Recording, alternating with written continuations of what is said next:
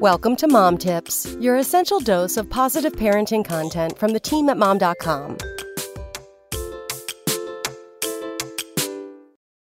When moms talk about those early newborn weeks and months, there are two things they talk about going without: sleep and those long, hot daily showers that once were a part of their regular routine.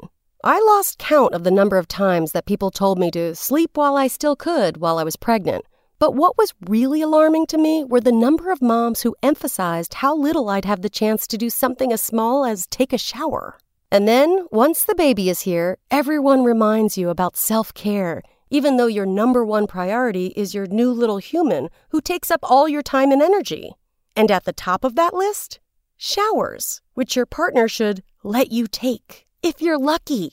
Not necessarily every day, they warn you, and you'd better stock up on dry shampoo while you're at it. But while showers can definitely be luxurious, the kind we're talking about here isn't that.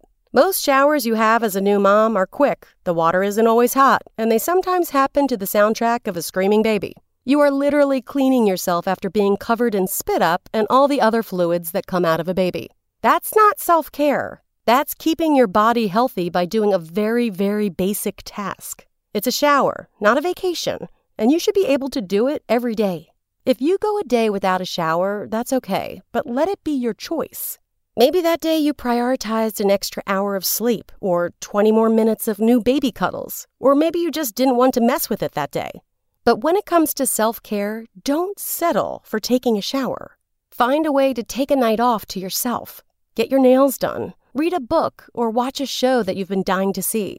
Because showers are just basic hygiene, and all new moms deserve to have them as often as they'd like. Check back tomorrow for more mom tips.